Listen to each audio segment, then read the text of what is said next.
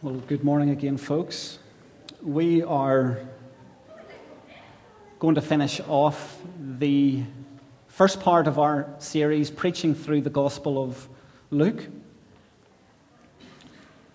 Hopefully some of you have been able to read along as we have been preaching through this particular Gospel.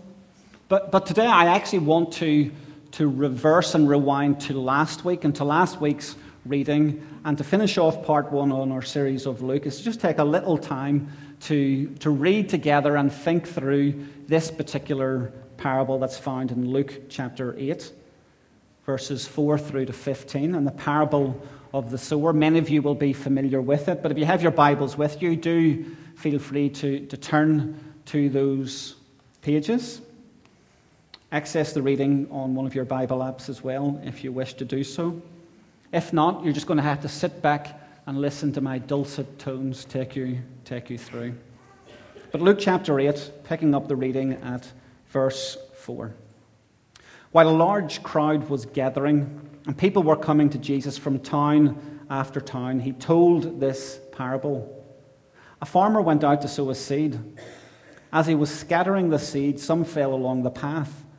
It was trampled on, and the birds ate it up. Some fell on rocky ground, and when it came up, the plants withered because they had no moisture. Other seed fell among thorns, which grew up with it and choked the plants. Still other seed fell on good soil. It came up and yielded a crop 100 times more than was sown. When he, that is Jesus, said this, he called out, "Whoever has ears to hear, let them hear."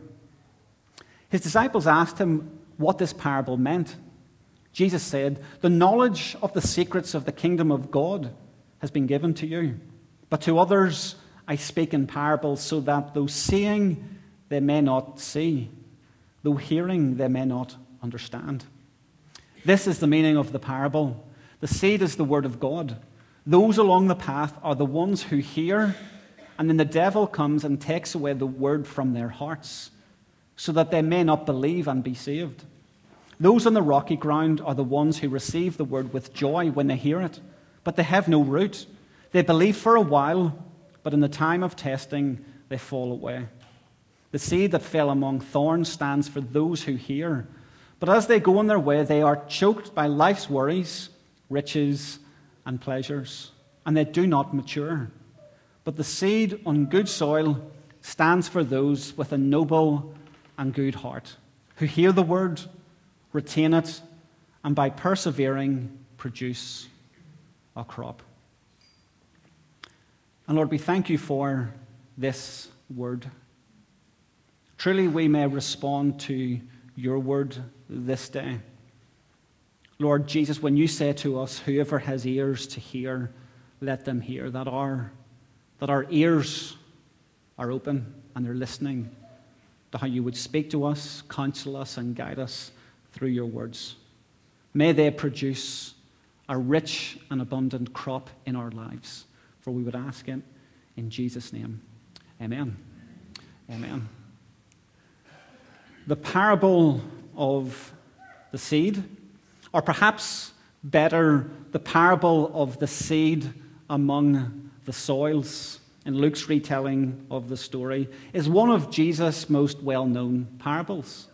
I would imagine that you have read this parable many times, perhaps even heard it preached on numerous times as well. And I think that one of the reasons why it's so well known is that it's easy to understand. It's easy to get to the, excuse the pun, root of the matter very, very quickly.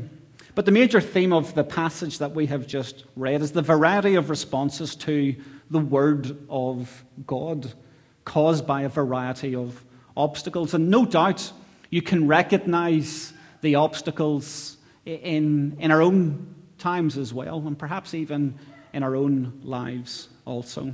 Last week we thought a little bit about what the seed as the Word of God meant. We go to the beginning of the chapter, and of course we read about Jesus going from town to town preaching the good news of the kingdom of God. The good news of the kingdom of God, God returning to his world, God taking back control. We've heard that recently, haven't we? But God and his promise to take back control of his earth, to return righteousness and justice to the nations, as Christ as the king, not just of a particular land, but of the nations. And what we do in our time and place is we respond to Jesus' lordship in the present, anticipating the future reality of that rule. But today, we want to look at the ways in which the parable lays out different options and different ways that people respond to the preaching of the good news, to the story of Jesus. And so we have 4 different soils to think through this morning. And the first group of seed that Jesus speaks about is the seed that never germinates.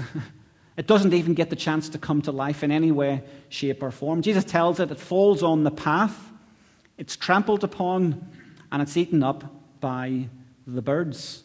And Jesus, when he takes a little sidebar with the disciples to explain to them what exactly is going on here in this parable, well, he explains that the birds attest to the devil. They attest to a spiritual reality, to spiritual beings, what the Bible refers to as powers and principalities that are actively opposed to God.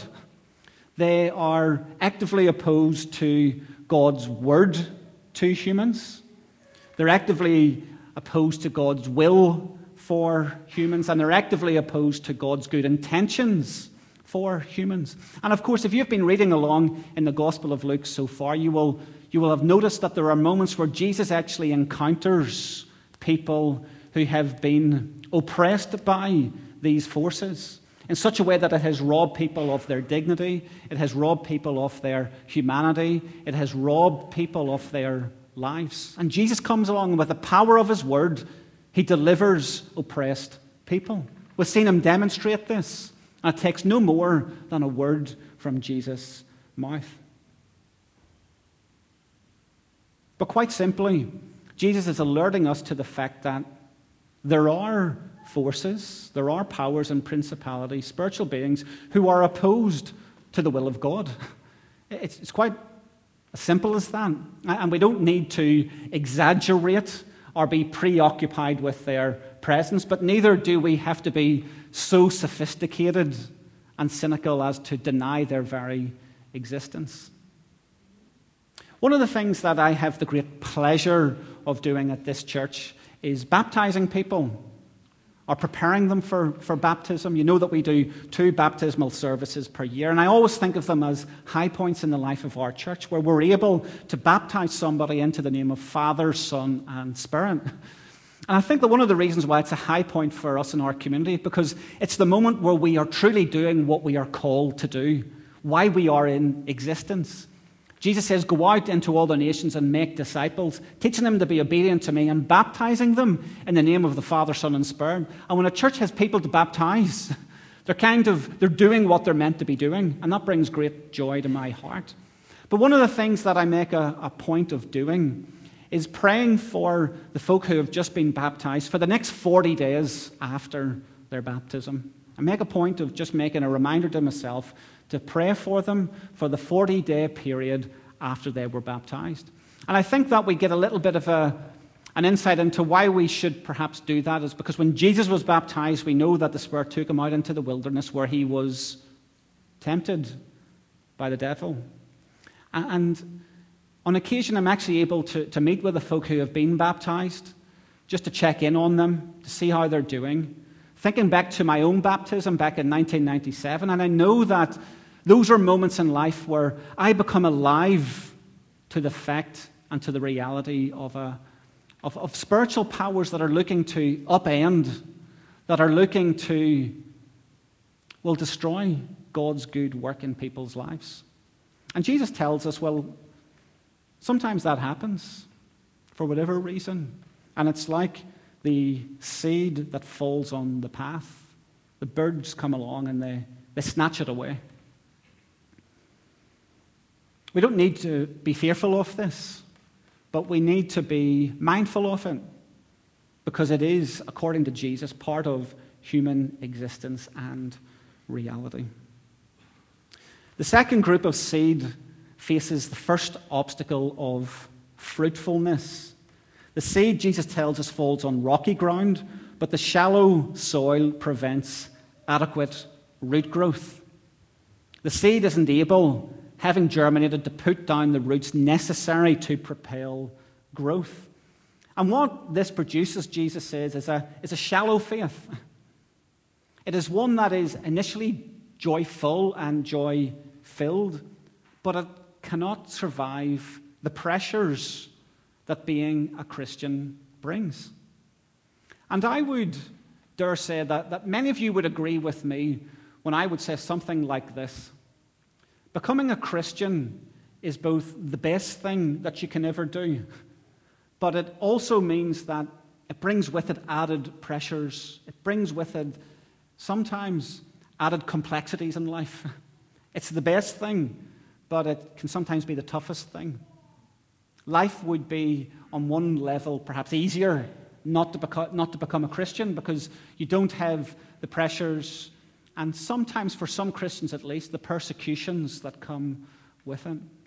And Jesus, well, he says that a faith that is shallow, a faith that hasn't gone down deep, that hasn't put down the necessary root system, it will look great initially, but it'll dry out and it will never come to full maturity and fruition down through the ages, down through the seasons.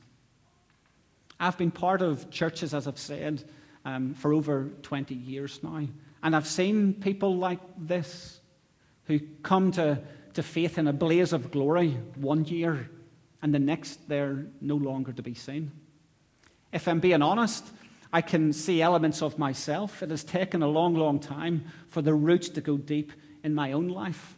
Not only attests to the perseverance of the Word of God, His determination to put down roots in my life. But Jesus says this is the way some respond. Initially, joyfully, but the roots don't go down deep. The third group of seed, it fails to bear mature fruit. Nothing comes to fruition because other matters, other things, and Jesus names them as life's worries, riches, or pleasures. Well, they crowd out the word's ability to do its cultivating, life-changing, life-nourishing work. And I think that Jesus, in naming these three things, life's worries, riches, or pleasures, has put his finger on the very heart of the human problem and our propensity to be distracted from the essential things, from the priority of the good news preached into our hearts and our lives. Even now, when I read those things out, life's worries, riches, or pleasures, I can relate to the deceptive work that those three things can have in a believer's life. I'm mindful of, the difficulties that they have and can bring in my own life. Life's worries, riches, and pleasures. Then take our eyes off Christ. Take our eyes off His plans and His purposes, the direction that He wants to take us. And that's not to say that life doesn't bring its legitimate worries, because it does. That's not to say that when we come into a time of prosperity that is a bad thing. I believe, and we've already thought about it briefly this morning, that God is against poverty. There's nothing to be glamorized in poverty, but how we steward our riches says much about ourselves. And pleasures. I think that God is the God of pleasure. He's given us so many things to enjoy, but He says do it in this way, in these places and at this time. But pleasures in life that are not submitted to the boundaries that God places about them often lead us into destructive seasons in life, seasons that take us away from the heart of our Creator. And the fourth group of seed, it has the response that yields fruit. And again, Jesus gives us a little bit of an indication as to how we are to respond, and what are the keys to the appropriate way to respond to the preaching of the good news of Jesus. He says in chapter 8 and verse 15, "But the seed on good soil stands for those with a noble and good heart, who hear the word, retain it, and by persevering produce a crop." So he gives us a little bit of an indication as to the conditions of the soil, of the good soil, that responds well obediently and fruitfully to the seed of the gospel of the kingdom. It stands for those with good and noble hearts. A good and a noble heart. When a person has a good and a noble heart, they're more likely to respond positively to the preaching of the gospel, to the message of Jesus. They have a good heart. It's a type of expression that turns up on a Hallmark card, doesn't it? But though it is difficult to define what a good heart is, you know exactly when you meet someone who has a good heart.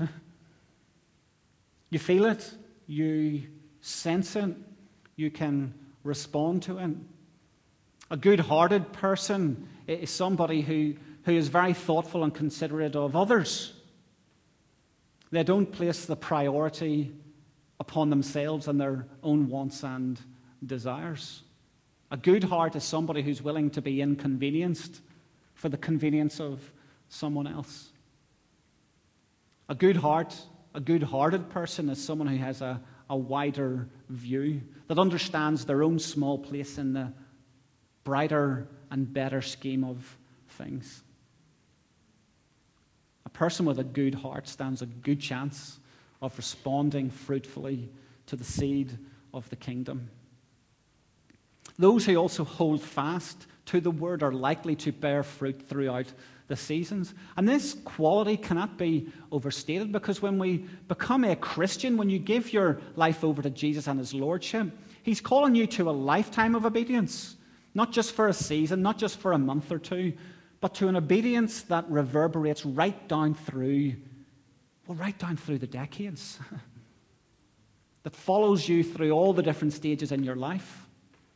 As an adolescent, as an emerging adult, as somebody going out into the workplace for the first time, for somebody coming out of the workplace after a long, long time, for people entering into marriage and raising families, for people going through the difficulties in life and what they can bring, somebody who holds fast to the word. Christians need this quality because we need to learn how to hold fast. I was thinking about this expression, hold fast, and when I was thinking about it, I was reminded of a time in my life where I have to hold fast. Every so often, I take my son and his two mates into the swimming pool. They will not go swimming if I don't take them. It's a real bother because they like to harass me and beat me and fight me. They like to be roughed up, and they like to rough up in return, okay? Now, the thing is, about 2 years ago, they were all still small enough that I could take the three of them. But now they're 14, 13, and 11 coming 12 respectively, and I am struggling. But there's a particular game that they like to play. They like me to grab onto the bars of the ladder in the pool. You know, the ladder that you climb in and out of. So I hold on to the ladder, and their job is to pull me off it. So it's two on one leg, one on the other, and they pull and pull and pull until I let go. And the minute I let go, they pounce on me. And I've been frightened a couple of times, because there's been a couple of times where they've actually got me down to the bottom of the pool, and I haven't been able to untangle myself. And I'm thinking, Lord, this is it. It's all over for me. But I have learned to hold fast. To hold fast to those bars, because something is at stake now. My safety. My life is at stake. And in a very, very real way, our lives are at stake. Being a Christian isn't something to be messed about with. It is a serious commitment. And we have to learn to hold fast. Not onto the bars of a swimming pool, though that is necessary in my case, but to the one who is called the anchor of our souls. He ain't moving. Let us hold fast to him. And of course, the third thing that Jesus, what he says is necessary, is patience. At the vision night a number of weeks ago, I was thankful for the opportunity to reflect with the group who were in the room on the first 6 months out in my role as lead pastor here at the church. And one of the things I spoke about was learning how to keep pace with the Lord, to walk at his pace in life. And it wasn't that I'm struggling to keep up with him because he's going too fast, but the challenge is becoming slow enough because he works and moves at his own pace, and he tends to do things slowly. And that, of course, annoys us human beings in the extreme, and particularly for us who have been brought up in a fairly consumeristic, instant gratification society. We want things now. When we hit the hyperlink, we are not happy that it takes 5 seconds to load the page. We want fast speed, super fast broadband to do the job straight away. Bang, bang, bang, bang, bang. We want fast food. We want fast broadband. We want fast cash. We want fast success. But God doesn't work in that way. And if we bring those expectations onto him, we're just going to be disappointed because the results don't come quick enough, because fruitfulness doesn't come quick enough. But when you walk at God's pace and you have the patience to walk with him, to walk each day out with him, to walk each season out with him, you find that what you will produce is a crop that's 100-fold, that is abundant, and that is enduring throughout your life. And I think that is something that is worth slowing down for. I think that is worth taking a slower pace and learning how to walk each day and each season out in step with the Lord. Of course, one of the gifts that is given to the church that helps us to keep pace and to slow down is the times when we gather around the table where we take a moment like this to put things to one side and to consider the work of Jesus, the sacrifice of Jesus, the patience of Jesus, his long suffering. Yes, his suffering that reached its ultimate point on the tree 2,000 plus years ago. But he continues to suffer with his people and with his world. And we are invited to enter into his suffering. We are entered to respond once again anew to the gospel that is proclaimed through these elements. So as the band and their servers make their way to the front, let us pray together.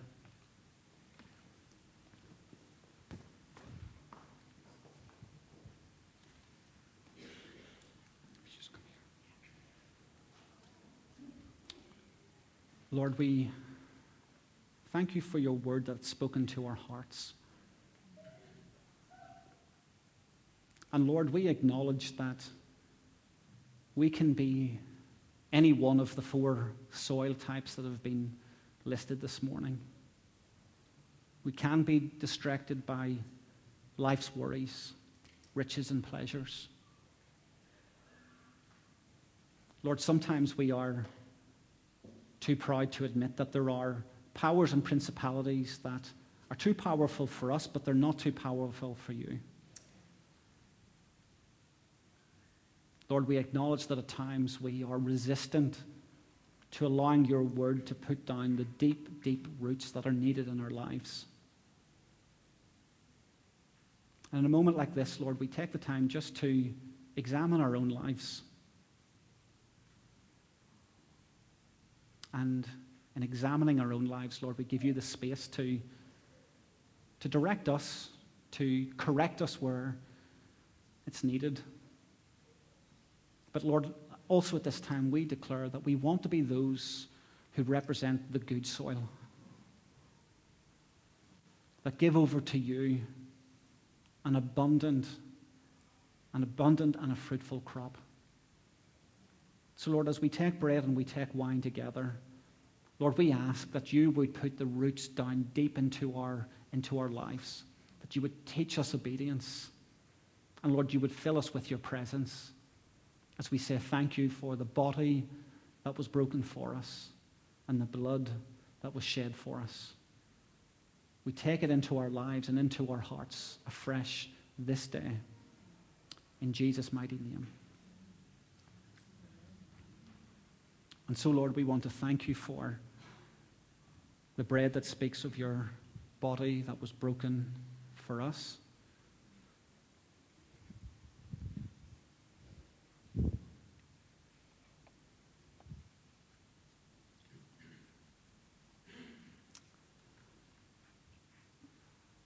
And Lord, we thank you again for the blood that was shed. We say all these things in your name, Lord Jesus. Amen. And so, folks, as you are able, I invite you to come and take of bread and of the cup when you're ready. Thank you.